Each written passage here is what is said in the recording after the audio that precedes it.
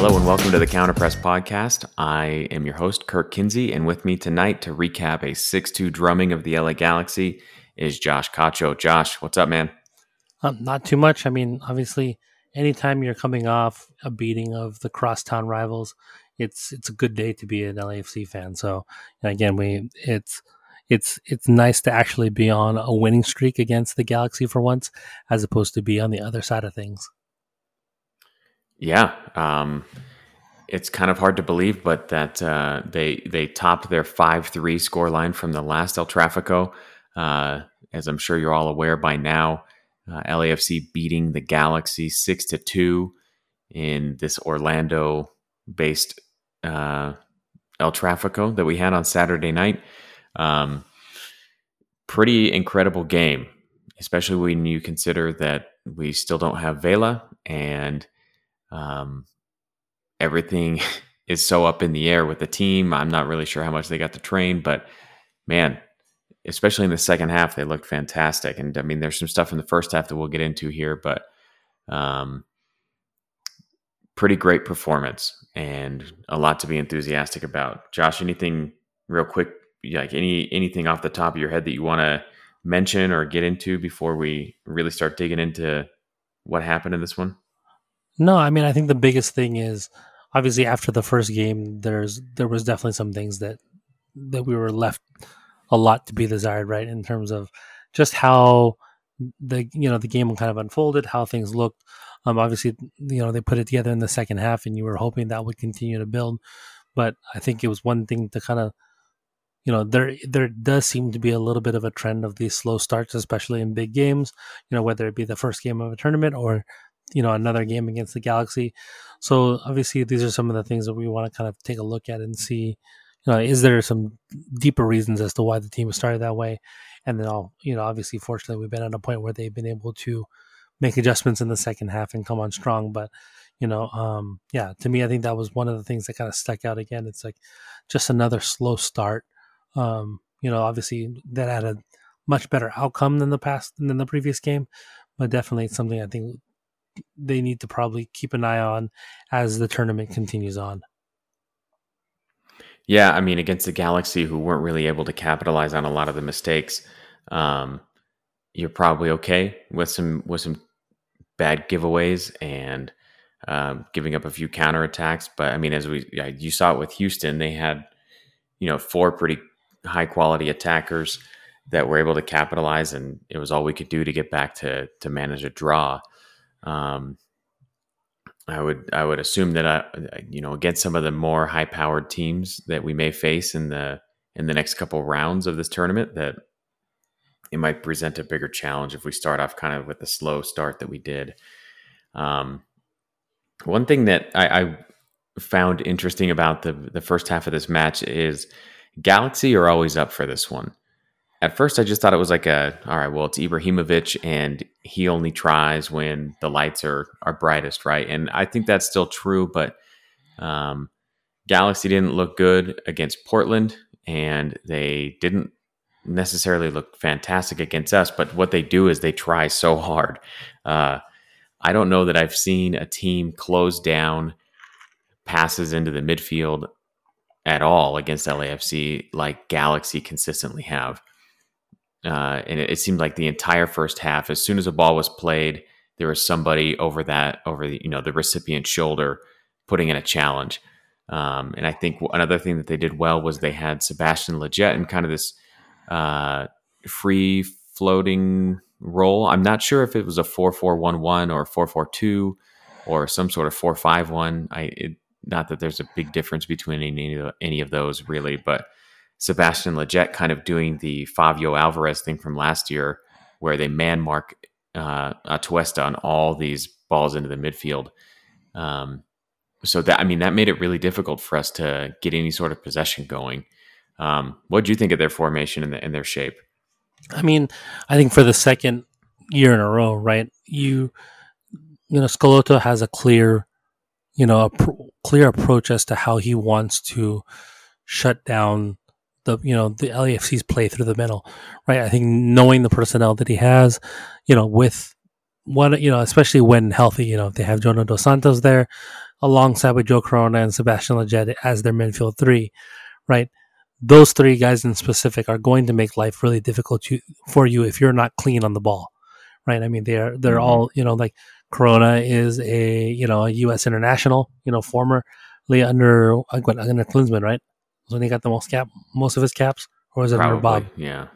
Yeah, so I mean, but again, has played for the national team at times in his career. Has been around. Played in Liga X as well as Major League Soccer, and so he's got some quality to him. Jonah Dos Santos, again, another guy with quality, and Leggett, prior to his injury, and coming to the Galaxy, had been another guy who who has some talent to him, and so if you're not going to be clean on the ball, it's going to be a problem playing the style that LAFC want to play, which is to build up through the middle of the park. And again, if you can neutralize, if you can make Atuesta have to make quicker decisions, right? It puts the onus on now, Mark Anthony Kaye and Latif Blessing to be clean on their turns and how they receive the ball and those different things. And again, for the however, I don't know how many whatever now game this is in a row, they haven't done those things. They haven't been able to do that, unfortunately. And Right. so again, that to me is, again, I wonder what the ultimately the fix is for that. I think we may have seen it in the second half in terms of the adjustments that we made. But again, their inability does worry me to a certain degree, because again, they obviously did that with Perry Kitchen, right? And Right. kind of a weird midfield that consisted of a bunch of right backs and so on and so forth in this particular game. I don't know, like, so I think they played four fullbacks. In two at wing, two at and two at actually fullback, and then you're alongside your central midfielders, and so they're making a concerted effort to make it really difficult. But if you're going to play that the way that we want to, and Bob's never going to change that style for the sake of, for no matter who we play against, that's going to be our approach. You just now have to, it comes down to you executing, right? Like, Right. Manchester City rarely won't change the way that they play in terms of how they possess the ball. Liverpool don't necessarily change the way they play from a game to game basis. They may change from season to season, make a little bit of tweaks here and there, but generally speaking, the way they play is the way they play. And that's the mark of some of the best, that identity is the mark of one of, of the best teams in the world. However, if you're going to do that, you have to be clean. You have to be Yeah. you have to be free of dumb mistakes and some of those things. And again, to me, that's where I start to worry about this team, because again, we don't do that very well, especially in the first half. Yeah. So you mentioned what the fixes are. We certainly saw um, a handful of them in the second half, and I don't think it was just personnel, but I think personnel played the biggest part. Um, we've got this core midfield of Atuesta, Kaye, and Blessing, who just kind of ran through the league last year, and they're still really good. But I think, again, you mentioned, Guillermo Barros Galotto. He's kind of got this this figured out. He's got our number a little bit. And yesterday with the 4-4, yesterday, this was Saturday, with the 4-4-1-1 that he's got, it shapes up really well against what essentially we trot out as a 2-1-4-3. I don't really like using those terms to like describe how a formation changes, because to me it still looks like a 4-3-3. But effectively you have, your two center backs, Edward Atuesta, and then you have Palacios and Blackman alongside Kaye and Blessing, who are kind of like in that first bank of Galaxy midfielders, right? And then you have your three attackers covered up by the four defenders.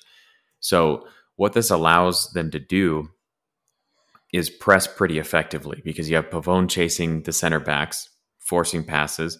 You have Lletget underneath him, I mean, and he's man marking Edward Atuesta. And then you have 4-on-4 in the midfield. And if there's no motion, if there's no movement to beat them one-on-one, then you're never going to be able to play passes into the midfield, whether it's from Tuesta or from the center backs. Yeah, And and certainly not Cisniega, but we can get into that later. No, Sorry, what were you going to say? no, and occasionally you would see that long diagonal being hit from, you know, instead of trying to play directly through Atuesta, it would be like center back to fullback, and then the fullback would play back to Atuesta, and then the attack moves forward, and Yeah. that almost had a little bit more success, and because it does get the opposing team moving left to right, which is essentially what you want to do. But the way that we've typically wanted to play, which is center back to Atuesta, two plays to one of the midfielders, who then can flip the ball to either a fullback overrunning or to a center or to a forward cutting inside. Right. The issue comes up is that our midfield is taking either one too many touches, or the first touch is extremely heavy, which leads to this pinball effect where the ball just kind of like, I think it was the 3-2 loss we had at last year at their place, where Vela had that late goal to kind of, I think it was actually offside that kind of brought it back into the game. If you watch the whole first half of the game, it's basically just like ball goes to either Care Blessing. They kick the ball into Jordan Dos Santos, which rebounds halfway back across the field to a Galaxy, forward, and then their counterattack is on, and Zlatan's one-on-one with Jordan Harvey or something along that line. That to me is, like I said, is where our biggest issue in the build-up occurs, is when those teams are putting that extra pressure on those midfielders. When you have teams that are tending to sit back a little bit farther, that's where LAFC can basically just kind of are just battering ram your parked bus until you submit. But once you have these teams that are playing toe to toe, that say, hey, you may have all the firepower in there, but if we can make it really difficult for you in the midfield, then I dare you to hit this long ball. And we haven't either had a goalkeeper that can do it consistently, or fullbacks that can hit the long cross on a regularity. Now, maybe that changes in this next year. Maybe that's what they're ultimately looking to do, or maybe that the midfield, may look to change over the whole years. I mean, over the next year, because that seems to be some of the personnel solutions that we saw in the second half. Yeah. So to go over some of those things that I think we're seeing, some of the flaws in the midfield. Again, I don't want to dwell on the negative too much, because we went into halftime tied up, right? 2-2, and then just completely barnstormed them in the second half. But I think there are some things that we've been seeing for a long time. I think my biggest issue is Kay and Blessing aren't necessarily the greatest on the half turn. So if they're going to be pressed, and if teams are going to be closing them down quickly, which has been effective, their tendency, especially with Blessing, is to take a touch back and kind of buy some time while somebody runs off of them, right? And the other thing that you see a lot is they'll get to whatever spot they feel is appropriate, and then they'll just kind of sit. Even if they're man marked or covered, they're not necessarily going to do a whole lot to lose that man and then get open for a pass. And I'm sure that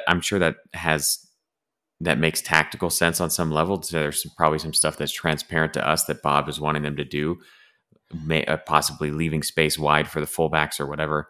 But I think the combination of those two things, tending to take a touch backwards and buy time, or not being super skilled on the half turn, that creates some problems, because the ball gets stuck. And like you said, oftentimes will force a bad pass and somebody's there. I mean, you saw it on, I think it was Atuesta. He tried to play a ball into Bradley Wright Phillips, and it was taken off of, it was intercepted and immediately played to Pavone, who took it and scored and was then whistled offside. I'm not sure that he was absolutely offside on that one. It's tough with these camera angles, but that's a perfect example of what the Galaxy have always done to us, and are just not as effective at doing without, a 6'7" Swede, or however big he is. Is he 6'7"? I think that's right. Yeah, something along that line. So to me, that's a bit of an issue. But ultimately, we're able to score enough goals to keep pace with everybody, and not everybody's midfield is as deep as the Galaxy's either, even when they don't have Jonah Dos Santos. So no, there's not a whole lot of need to dwell on that, I don't think. One thing that I did want to ask you about, Josh, is Pablo Cisniega. who to me when he's stopping shots, he's just brimming with confidence. I think there's some questions about him and his ability to play with his feet that we can get into. But what do you think about him as a shot stopper, just as kind of like a pure goalkeeper? So I mean, even last year, I think you saw those flashes in terms of his ability to stop shots, right? That is his skill set, like whereas at times you would really want, did Tyler Miller have the yips at times when when Zlatan was coming, or when a shot was coming away? You didn't really trust his hands at times to be able to make, to be able to hold on to things. Whereas I feel sound with Cisniega's ability to stop shots, get in his aggressiveness, because he's an aggressive goalkeeper, right? In terms of how he plays the ball. My issue with that in mind, though, is that LAFC are rarely seeing that amount of shots in on goal, right? Mm-hmm. Like, we are a front-footed team, which means you have to make 1 or 2 stops a game, which is fine. But the rest of the time, you have to be able to now direct the offense and kind of get the offense in goal and be the extra midfield, quote unquote, midfielder when the time comes to be able to get a team moving from left to right. So that way you can unlock the bus. Yeah. And so that I think is probably the biggest reason as to why he's not quite, hasn't solidified himself as the number one guy quite yet, and why we look to a guy like Vermeer to hopefully come into it, because Vermeer, having played for teams like Ajax and Feyenoord, at the top of, who are regularly in the top half of the Eredivisie, in the standings, are teams that are going to be on the front foot, are teams that regularly play from the back. That's a Dutch style approach to the game. Right. I think Cruyff took it from there to Barcelona and so on and so forth. And so with that Dutch style of kind of playing from the back and doing those different things, that ultimately is how, the team's philosophy in terms of being able to play up. Again, from a shot stopping perspective, he's fine. He's probably, thus far he's been probably the best we've had over the last couple of years, and that includes, Vermeer thus far. Yeah. However, again, like I said, I think the real one of the reasons why he hasn't quite, just taken the reins of the number one is his, again, inability to play the ball and to play passes, especially under pressure, receive the ball, some of these things. And I think you mentioned this a little bit, some of our talks in leading, during the game and in the following days, about how a couple instances where he looked just kind of uncomfortable, and that kind of led to some turnovers, which again, we're trying to limit it. We already do that enough in the midfield, let alone doing it from the back as well. Right. I'm glad you brought up Cruyff, because he starts at Ajax, and he's the reason that they have the style that they do, that Dutch style that you're talking about, which I think he summed up best one time as, the first defender is the striker and the first attacker is the keeper, which is obviously the inverse of what most people would think about, what the layman would consider when looking at how a soccer game is played. This is undeniably what Bob is doing with this team, and he's succeeding at doing it as well. Is trying to play that style, and you're 100% right on him taking to Barcelona. I mean, he's kind of the godfather of what they've been doing for so long. So we do need a keeper that can play that style. And there were 2 incidents that I wanted to bring up with Cisniega where I thought that kind of really stood out to me for different reasons. The first one was in the 42nd minute. I think it may have been Blackman who picks up the ball as it's about to go over the end line, and he plays it across to Cisniega, who's not necessarily under pressure, but he receives it with the wrong foot. So he receives it with the not across his body, which is typically a small thing. And again, far be it from me to criticize a professional soccer player, but these are just the things that I notice as a coach and somebody that is trying to train kids to play the right way, right? So he receives it with the wrong foot, and it takes him that much longer to reposition his body to be able to play a pass out to the left wing. And in that time, Christian Pavone is already closed. So instead of what should have been like a very easy reception under no pressure across the body. Body's already in position to play the next pass along. And instead, it's I've received it wrong. Now I got to shift the body, and he's forced to rush a pass, and he just kicks it straight out of bounds. He's aiming for Diego Palacios on the wing and just shorts him by probably 20 yards out of bounds, which is something that obviously can't happen when you are the team's first attacker, right? But the other thing I wanted to bring up was during the penalty. So he obviously saves the first, and then is whistled for coming off the line too early. And I don't know if you noticed, Josh, but after the first shot, he's still staring down Pavone, and he's talking to him as the camera zooms in on him, and he's pointing to the right post saying, go to this side again. Let's see it. Let's see you go to this side again, right? And Pavone, the camera cuts away to Pavone, and he can't look at him. He's looking straight at the ground.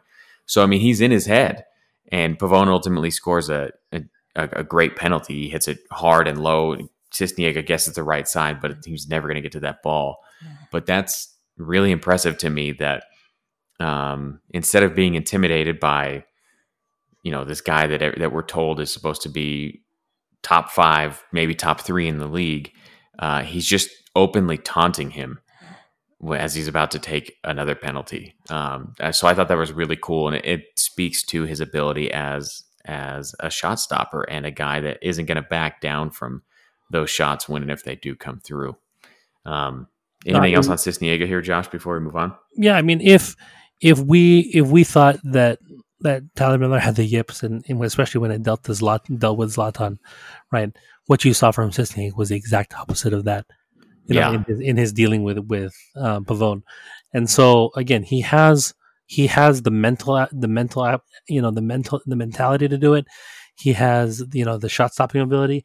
And again, if they can just now develop that last little part in terms of his distribution and an ability to to be that first attacker in the build-up, it'll go a long way to him now cementing himself as the regular starter.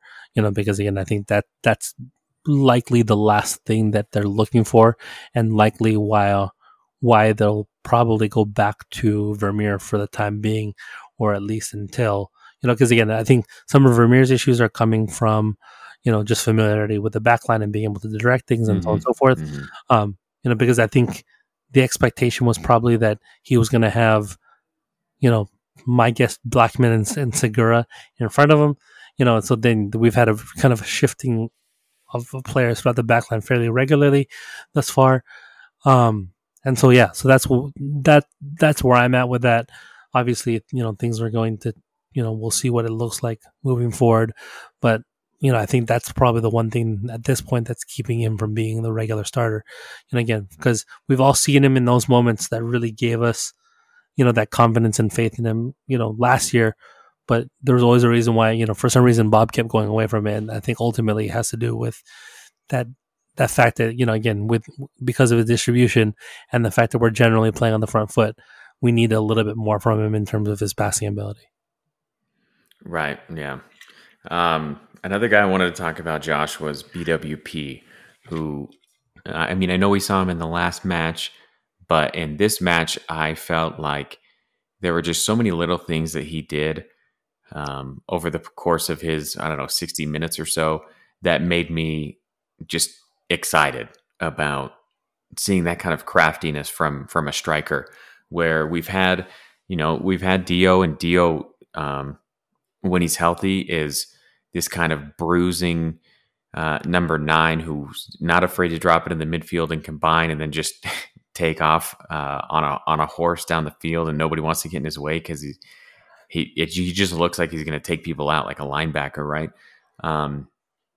Where BWP is much smaller, and he's just so good with all the little details.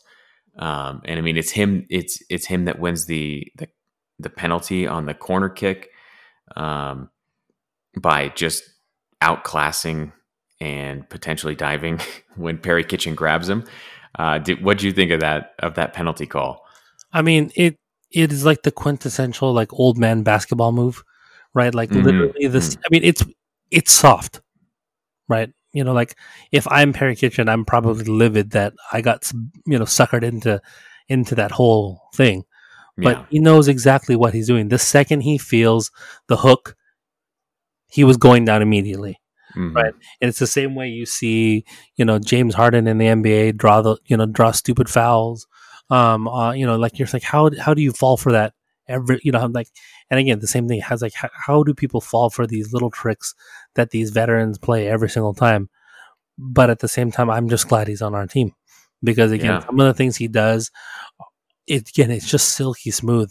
Like you're saying, whereas Dio is more in the mold of like a Diego Costa type of striker, right? More, Yeah. Totally. he's gonna back to basket, can back you in, can make those bruising runs.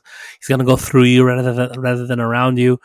Whereas you have BWP, who I think on the not on his goal, but on the goal that Rossi scores at the rebound, when the pass comes from K, the reason why he's so wide open to accept, to be able to, and first of all get the ball on his front foot and then get a good shot on target, is because of the move he makes even before the ball's released. Hmm. So if you go back to that moment, again, this is on Rossi's second goal, I believe. Yeah. Yeah. Um, yeah, you see him take one step inside. He feints inside. Um, I think it was Gio Gonzalez, Yeah. who was Yeah. defending him, basically just starts moving inside with that move. And then he basically just slips under him, goes to the right, and then now receives the ball across his body onto his shooting foot, and boom, and has that, takes one touch and basically has a great shot on goal. Yeah. With enough, and again, because of the power he gets on it, because of the way all the setup to that moment, now he gets enough power behind it where now Bingham can't field it cleanly, and then Rossi's able to finish it up, for the goal in that moment. And so again, it's all those little things: the body feint, the positioning, all those little things. Again, letting the ball run across his body before he receives that, as opposed to trying to take that touch early and then play it into space. Like sometimes you'll see the striker do that. Well, they'll take an early touch and try to flick it on into space and then catch up to it or whatever. This Right. was Right. very much like body feint early, let the ball run across him, then he's on the ball. And so the one touch is basically just a setup for the shot, as opposed to I'm going to take this touch to accelerate away from the defender, which sometimes, again, depending on the touch, is either really great or really bad. And we've seen both, over the course of over the years. And so this is one of those situations where, again, there's a reason why the man has scored 100 goals in this league, and a lot of Hmm. it is because of, again, it's just those little things, right? Yeah. And again, it's just so smooth. Again, I'd probably have to come. It's there's I'm hard pressed to think of someone who scores goals the way he does. But again, it's all these little. Again, he just does all the little things right to put himself in the to put himself in the right opportunity to get on the end of a pass and put that thing home. Right. I mean, it really is just that feint that you're describing. So I did tweet about it. I recorded video off my TV, so I apologize for the bad quality. But you can go to my Twitter feed and find it there to show, as it's Blackman, and I do want to talk about this goal in more depth because I feel like it's one of the solutions to the problem when our midfield uh, is being pressed like they were this night. Um, but Blackman plays a pass into K, and the feint is on that ball. He makes Gonzalez think that he's coming out to get it, right? And then lets it run to K. And one of the things that I love most about it is it fits our style, right? Bob wants to attack the space between the center backs by exploiting the half space with our midfielders, right?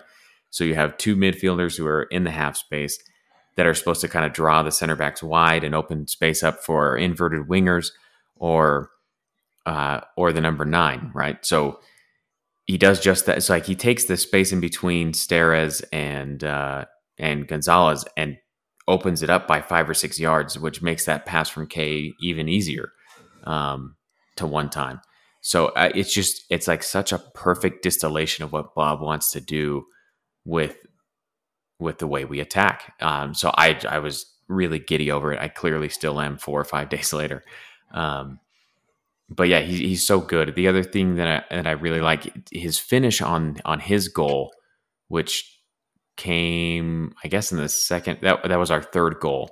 So I don't know, a few minutes into the second half, um, he receives a ball from Rodriguez, I think, and cuts it back across the box, dances around a little bit, and gets. I at this point I don't remember what center back it is, just to bite a little bit, and he finishes it under that. So it's underneath that center back, but around the keeper and inside the far post, which is just like this tidy little finish, as if it was just we're just passing, we're just passing around the training grounds. He really is so smooth, and it doesn't make anything harder than it has to be. And I loved watching him, and I look forward to seeing him more. Yeah, I mean, the crazy thing is to think that, he would have been, initially the third choice striker, at the beginning of the year. Yeah, right. And now, behind Vela and Dio, right? Yeah, and part of that obviously is health, and again, and no one is going to start over Vela in this team at the moment. But again, it just gives you so many. Again, it's an embarrassment of riches. But again, you have to give that up to the front office in terms of how they've built this team and how they've looked to find talent. And we'll talk about that more, especially when it comes to the midfield. Ultimately, what used to be true of how to build teams, and Kobe Jones mentioned it on their podcast with Vince, as a Goalteca. Goalteca. Check that one out. Hashtag hire Vince.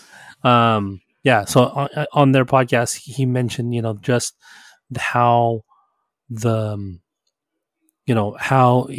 teams used to be at the drop off between the DP level and then that next guy used to be so immense. And now, again, it comes about building the team as a whole. And you can tell that, Thornton and Bob Bradley have put this team together in a way that I think is ready for this next era, in a way that we thought Atlanta is. And, again, maybe is not, based on what we've seen lately.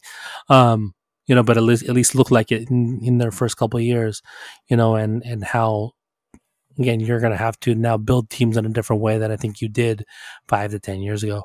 Yeah. Well, I mean, I think the way this team is built is a good blueprint. And it's interesting to me that nobody seems to follow the same methodology.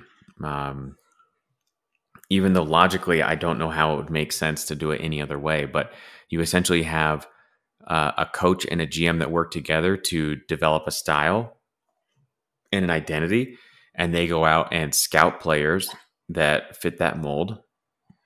And I mean, obviously, they're going to be opportunistic when it comes to expansion and who they choose in the expansion draft and who they sign initially. But as we'll get into when we get into the second half, the guys that they're bringing in from South America and that they're scouting and that they're developing through the pipeline with the academy, this kind of where you have this philosophy distributed through every level of the club, from the front office all the way down to the youth academy coaches. Everybody's bought into this one system. So everything's going to look the same all the way through. And to me, it gives me a lot of faith for the next 5 to 10 years if they can keep that vision and continue to scout and sign players the way they are. I do want to get into that second goal a little bit more because I think it provides an opportunity to discuss like how we can get around those midfield struggles a little bit.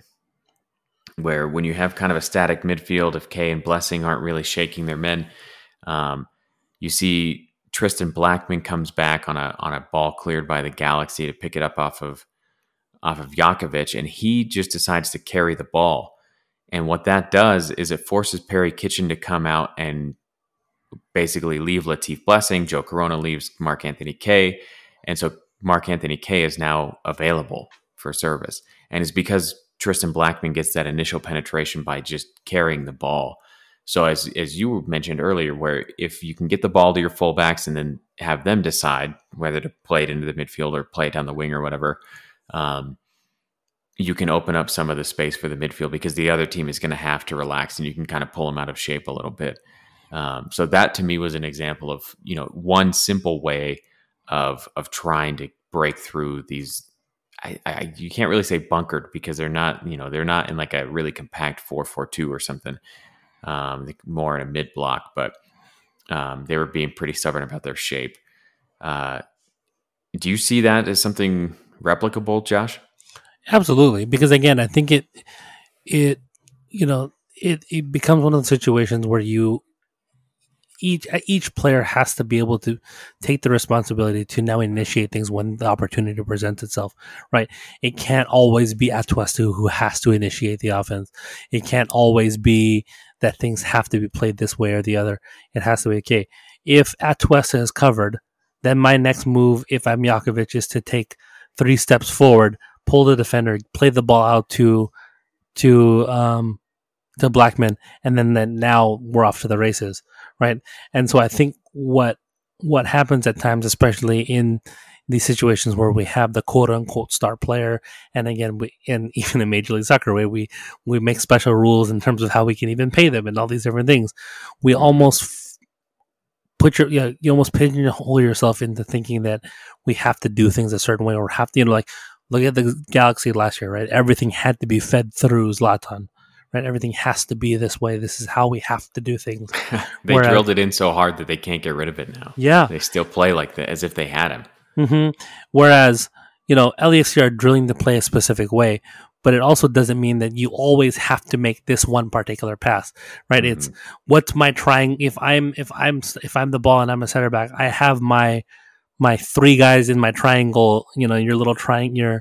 Your what's the game that they always play when they do the passing stuff? In the rondo. The rondo, yeah. So you have your little rondo triangle where it's like, okay, I can either hit this guy or this guy. And based on who I pass it to, the next move is this. Or if both guys are covered, then I need to take up the available space. But oftentimes what you start seeing guys do is in open space, they stand there and they look, and then nothing happens. And the next thing they just kick a ball 60 yards downfield and then it's to a turnover. Right. Mm-hmm. And what good does that really do in terms of buildup as opposed to, okay, the available space is there.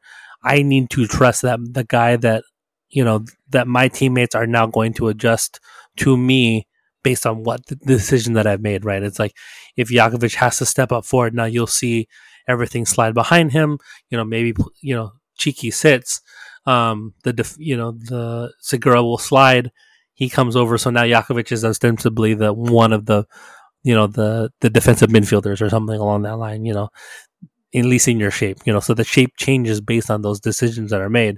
Whereas I think sometimes we, like you were saying, we get caught into these things where it's like, these are the specific places that I have to be and do these different things, as opposed to reacting a little bit more and playing with that freedom based on, again, just having that intuition or that sense of awareness as to what's the appropriate thing for me to do, not just have to pass here, but to now take a dribble here or whatever it may be given the circumstance. Yeah.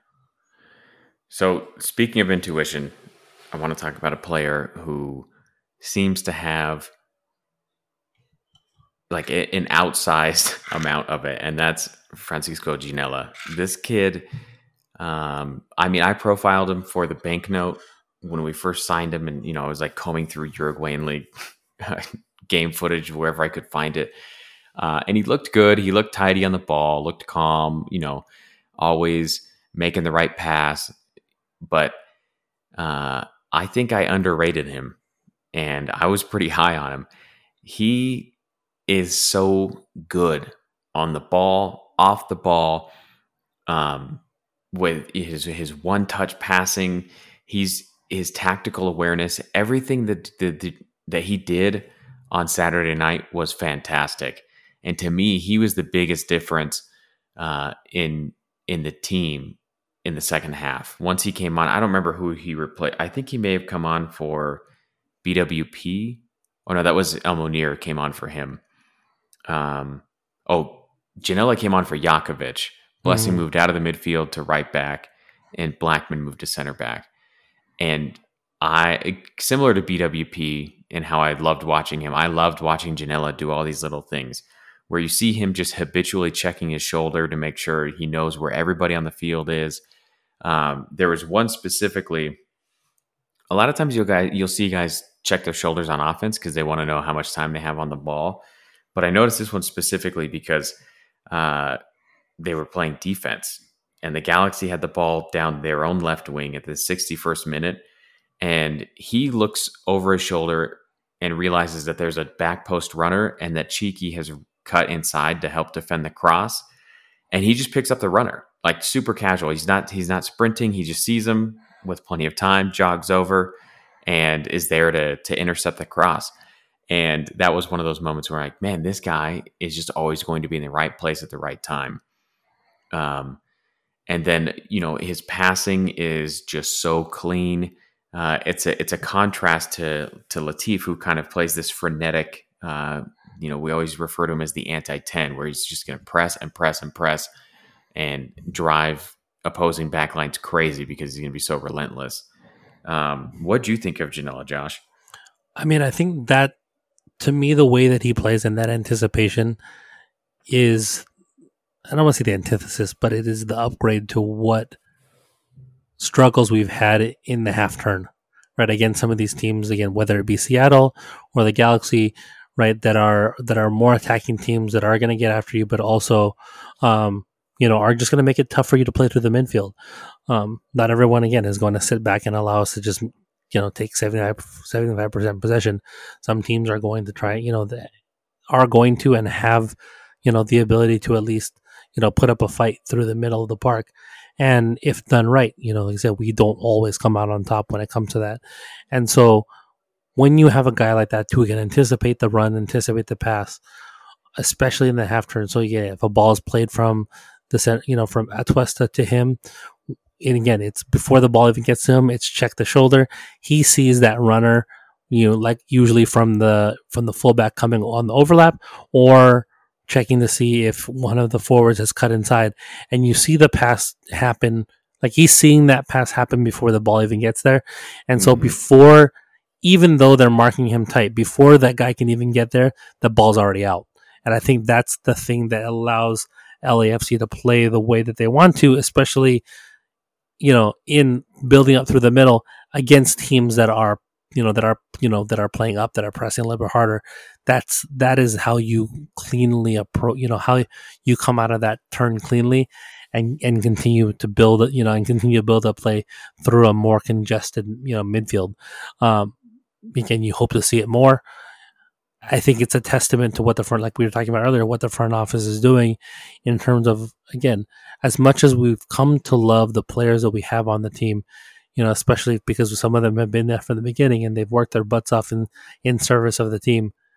It is the front office's job at all times to continue to upgrade and continue to improve the roster. Mm-hmm. And I have to wonder, while some of the guys that we, whether it was blessing through the expansion draft or bringing in K from USL, is now that the team has had time and money to go and find a guy that fits the system perfectly, is that now what we're starting to see with this next wave of signings, in the midfield and so on and so forth, right? Is, again, the plan now going to that next level? And are we seeing that next, while K and Blessing's ceiling maybe is MLS All-Star, which is great and that's awesome, but I have to wonder if the next level is what we're starting to see from some of these younger players.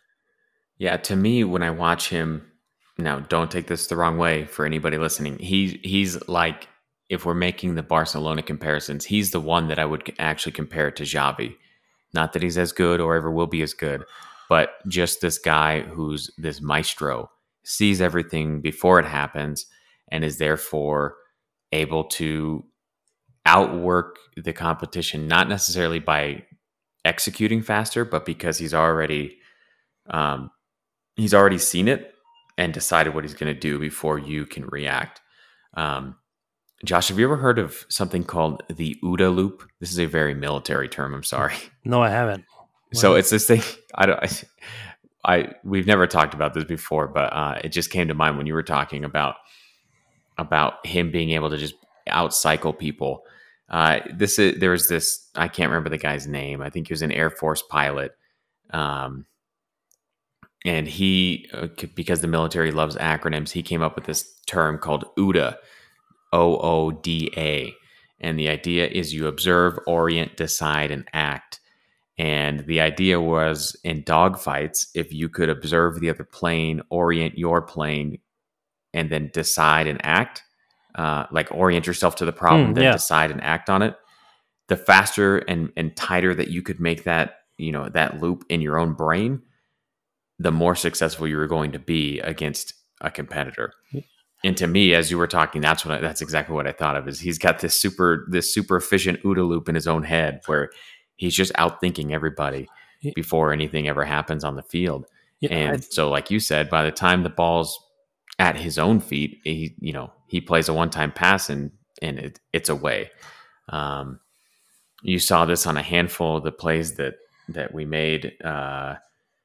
He's the one with the assist on El Munir's goal. On that goal, if you stop and look at it, Mark Anthony Kaye is the easier pass, and he kind of curves it around a defender right into El Munir's feet. And I mean, El Munir does really well to put up a fake shot and then feint again and create enough space to take it, this rocket of a shot. But he really is just so great on the ball. I love his game.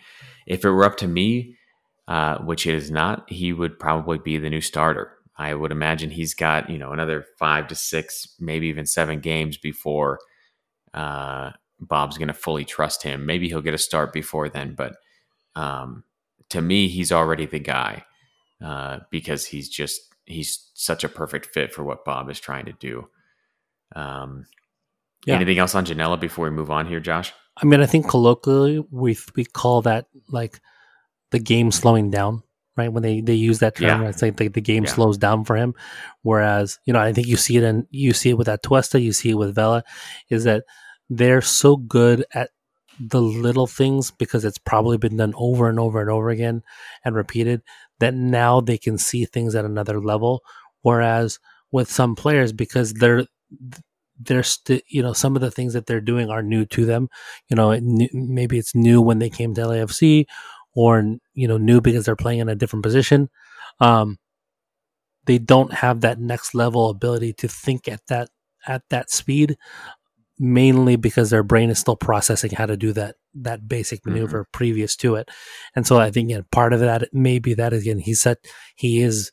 It seems like a guy that has basically played that position, since he came out the womb. And so you have to wonder, again, does that allow the game to slow down in front of him so that way he can make those anticipatory things again? And you start to see it, you see it already from guys like Vela and Rossi and Rodriguez in the attack and so on and so forth. Same thing with BWP. Again, they're not thinking about certain things because, again, they've done it so many different times that it's just a natural thing for them to do. Whereas I think there's some guys that Bob is still in the process of coaching up that it won't be until they've what is the thing until they've done it 10,000 times or whatever the amount that you're supposed to do to the 10,000, the Malcolm Gladwell, right? Yeah, 10,000 hours until you've achieved mastery to be able to now think at that level, right? There's a book that talks about it's called Thinking Fast and Slow. If everyone wants to dive into some into the deep end with some of those things, check that one out. Yeah. Let's talk about another South American midfielder real quick. Jose Cifuentes comes on.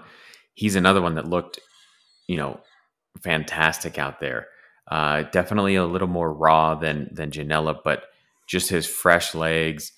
He comes on for Mark Anthony Kaye, who I didn't think had a bad game at all. I thought Kaye looked pretty good, aside from the few quibbles we've had over he and Blessing. But Cifuentes comes on and just brings like a new life. And I mean, at this point, once we had like the all South America U23 squad out there, it just broke Galaxy to the point where they couldn't. It was almost as if they gave up, and we're just watching all these kids run circles around them. One of the funnier moments, I thought, I don't know if you noticed this, Josh, but I think it's in let me check my notes, the 73rd minute. Pavon gets through on the right wing, and Palacios chases him down, and he makes a good tackle, and Pavon goes to ground. It's it's so embarrassing for Pavone that he gets up and he fakes a pulled hamstring. I don't know if you noticed this or not, but Yeah, I think it you was know, it's like a one of those sliding moments and where just kind of kicked out of bounds or something like that. yeah. And then gets up and is holding his hamstring, which to me is like, all right, if you're gonna fake an injury, don't fake a hamstring. Like because Yeah. if you really pulled your hamstring, you're toast, right? Like fake like you hurt your ankle or something, but not that. I don't know. You're the expert on that. What do you think? What kind of injury should he have faked there? The ankle tweak is always the one that is always the go to. Anytime you fake muscle injuries, it becomes really apparent because again, you can't move if that's the case. Yeah, Versus right. the ankle. I mean, how many of us have sprained an ankle? You just rub some Hmm. dirt on it and shake it off. Yeah. Or pretend you got hit in the gonads or something, right? Yeah. But not that. I just thought it was funny that that Palacios makes this great defensive play and just immediately fakes injured. It's fantastic. No, I mean it's again it speaks volume to the team building again, but also the fact that LAFC I think over the is the one team over the course of this tournament that will take advantage of the 5 substitution rule. I think they may be the only team that has the depth to do it. Can you imagine when healthy, right? You still could technically have a Dio coming off that bench, or what previously probably would a BWP coming off that bench. Um, can you imagine having to deal with BWP for 60 minutes in his old man game, and all of a sudden you have a raging bull coming at you in the second half for another 30 minutes, Right. and that's just at forward. Beyond that, you're gonna have to deal with that back. Guys like El Munir, who again may not be the greatest defensive fullback, but again is hitting bangers from left fullback, Yeah. from the Well, I left mean, midfield. he came in at left wing in this match, right? Yeah. He comes in for BWP. Hmm. Rossi slots into the nine, and you have El Munir out on the left wing, and that's actually the question we got for the one question we got from Maya Minert at Shop Eat Sleep. Shout out to her. Do you think Bob should play El Munir more, Josh? I mean, I think at yes, because especially because of what he can, again, from an offensive perspective, what spark he's going to bring. Again, against most of these teams, defense against the counter is really what you want to make sure that you have, as opposed to actually having to be a stout defender one on one. Again, there's not, Mhm. Jordan Morris is probably the only person, right, that you're going to see out there that you're going to have to pause for. Yeah, I'm not that worried. Um, but at the end of the day, when it comes to the things that he can do, at minimum, right, what it's going to start to do is at least say people get to think, man, if I can, what can we offer LFC to bring, for that part, for him at left back. Now LFC continue to add to their embarrassment of riches, throughout the park, because I think at the end of the day, I'm not, again, I think their long term solution right now at this moment is probably Cheeky, um, and I don't really see that changing anytime soon. And so, again, I'm not sure where he fits in the bigger picture, but for a tournament a tournament in this way, and especially given what we're lacking on the wing at the moment, he's not a bad option. Yeah, I agree. I mean, I'm kind of hard pressed to take out Cheeky. He had some, nervy and lackadaisical moments that I think it's his lack of attempting to win a header that causes the second goal from the penalty. It seems like Atuesta has like a poor clearance, and I don't know, somebody from Galaxy goes up and wins the header, and Cheeky just kind of stays on his feet watching. Um, and then Joe Corona gets stepped on after Jakovic gets the ball, but that's for a discussion for another day, probably. So I mean, maybe you can get some more defensive effort, but I mean, that's how he's going to learn, right? He's got to be able to play, and you have to be able to trust him to work through that stuff. And really, the only way he's going to get better is by getting more minutes. So I don't know if I bring in El Munir necessarily to replace Cheeky as a starter, but I absolutely love him as a second half sub for BWP like this. I mean, clearly he's got the offensive quality, and he was part of that the second half performance that just absolutely broke their back. Where you have so many guys rotating. I mean, look at where El Munir started for that goal, right? He's over practically on the right wing, and this is one of the things that I really saw once all the South Americans came on is if you watch the midfield and the wingers, they're interchanging more frequently than they were before. Um, the wingers are switching sides. Almunir pops up on the right and scores a goal. Uh, there were two goals that were created because Rossi and Rodriguez dropped way back into the midfield. Um, so this is a long answer to Maya's question. Sorry, but he was certainly part uh, of that transition. Like you said, when we're missing a guy like Vela and now Dio, who's exited the bubble because he's injured. So you're down to Danny Musovski, right, as your backup striker. The better option is going to be to bring on El Munir at left wing and keep Rossi on the field. Yeah, Um, and it allows you to play even a little bit more defense, and then exploit the counter with Rodriguez and Rossi up top. And again, there's not too many teams who can contend with that either. yeah, right. Last thing I want to shout out is the variety of places that LAFC are scouting.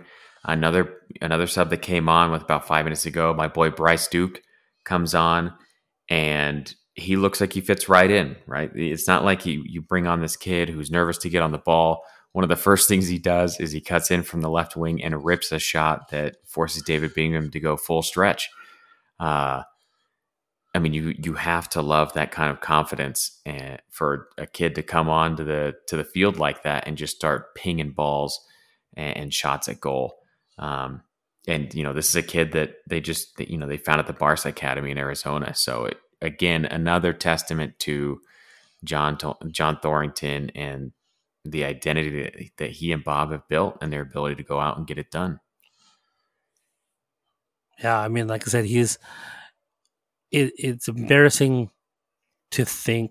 Again, it's an embarrassment of riches. That's what I'm trying to say, as to the way that this team has been built, and ultimately, again, the biggest issue is how do you find minutes for all of them, right? And ultimately, you can't do that, and there's going to be guys that move on because they've been replaced or whatever it may be, and again, who knows what that'll look like in the next few, what things will look like in the coming years as people move and do different things. But again, because I think the goal is I think the plan and the goal has always been for LAFC to hopefully be a springboard for other guys to bigger things. And once people see that happening, whether it be via, Rossi or Atuesta or some of these guys, you'll start to see more and more talent coming up, using this as a pipeline and so on and so forth, and not necessarily doing it for DP money, but doing it for that mid-level TAM money or whatever it may be, which, really benefits LAFC in terms of how you're going to build, how you can team build. Yep.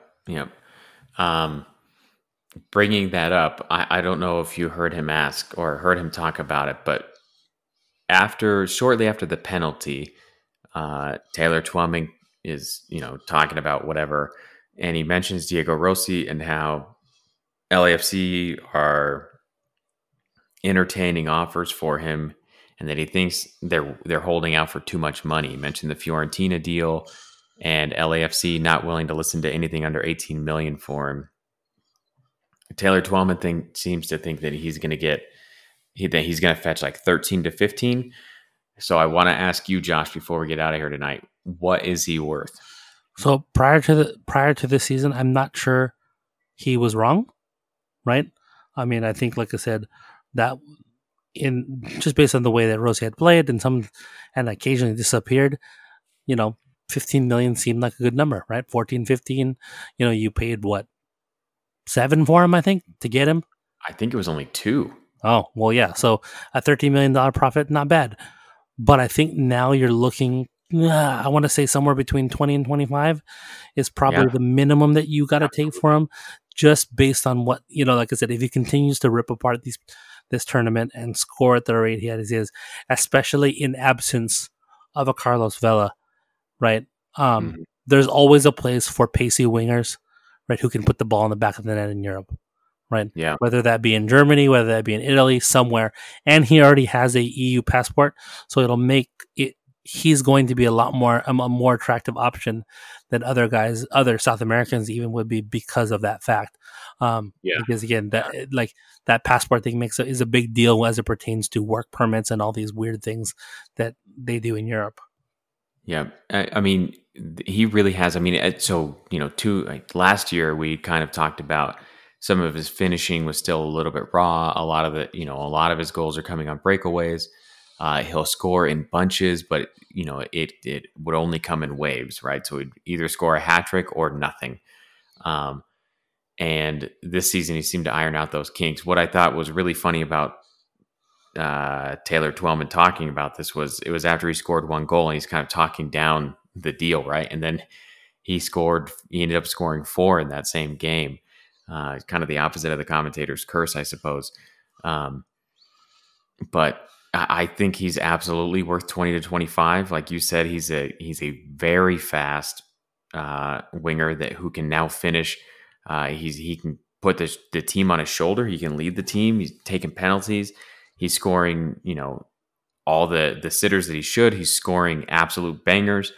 Is with both feet, with his head. I mean, the kid has just completely leveled up in the past year, and I don't see any reason that he shouldn't get 20 to 25 million.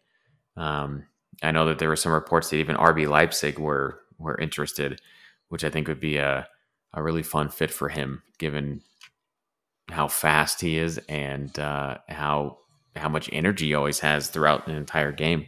So it'd be fun. If he ends up there, it would be a good opportunity if Leipzig plays against Bayern to see who's the actual better MLS product. Oh, absolutely. Him or Alphonso Davies, right? Yeah. So, like the Desco's there too. We'll a lot of Bundesliga. Mm-hmm. And so, and the thing is, it's like you have to think a guy like Almiron's sold for 27, right? And I think Rossi has had, like his numbers. Maybe not from an assist standpoint. And again, they still haven't yet to win, like a MLS Cup the way that Almiron brought to Atlanta. But at the same time, you have to think 17 goals last year, 12 the year before, and I think he also had 8 assists last year, so 17 and 8. Almiron's best year at Atlanta was, I think he had 12 goals in his second year there. And, so again, he's outpacing a guy that was already sold for 20, for more money. And I think is older. He's 26. Diego Rossi's what, 20? 22, I think. Right. So he's younger, has put up big numbers. Again, I don't see any reason why, again, a guy who was putting up 17 and 8 and then continuing to do it at a crazy clip, heading into this next year shouldn't be worth, like I said, just as much, if not more. Yeah. Hopefully we get to enjoy him in the black and gold for a little bit longer. Josh, anything else before we get out of here tonight? No, like I said, I think it's one of those games where you just need to bask in the glory, enjoy the sorrow and misery of all the Galaxy fans out there. Twitter has been so fantastic. Yeah, if you need something, like 4 or 5 days going now, it's absolutely brilliant. Yeah, if you need something to soothe your soul, go into their Reddit and just read the comments about how much they want to fire GBS and bring in Robbie Keane or some other random person and assume that it's going to make everything better. Like I said, it is a thing of beauty these days to again, because they don't have Zlatan to paper up those cracks. So now you really see all their problems really starting to come out in a way that they were already there in 2017 when they were the wooden spoon winners, or losers, depending on how you look at it. Yeah. Right. All right. Well, we will be back either Thursday or Friday to recap the Portland Timbers match. I think that's Thursday at 7:30 p.m., right? Yeah. So hopefully we can end the group on a high note and, move on to the next round. But we will talk to you then. In the meantime, you can find us on Twitter at @counterpress_. You can find me at Kirk Kinsey. Josh? LAFC Josh on Twitter. All right. So we will talk to you all in a few days. Good night.